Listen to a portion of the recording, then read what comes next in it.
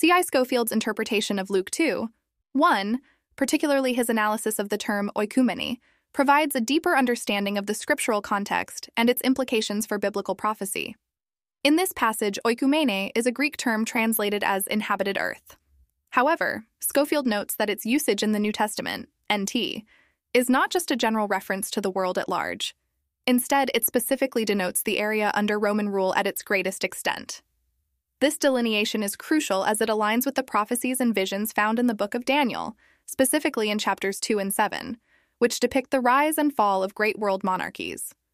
Scofield's commentary highlights the importance of understanding the historical and geopolitical context in which the New Testament was written. By interpreting oikumene as the Roman world, he underscores the pervasive influence and significance of the Roman Empire in the biblical narrative.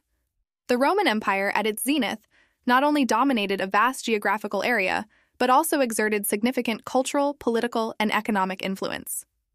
This context is essential for comprehending various aspects of the New Testament, as many events, teachings, and parables are intimately tied to the socio-political realities of the Roman era. Also, Scofield's analysis connects the narrative of Luke 2 to the broader theme of prophecy in the Bible. The Roman Empire, representing the pinnacle of Gentile world monarchies, becomes a focal point in understanding the fulfillment of biblical prophecies.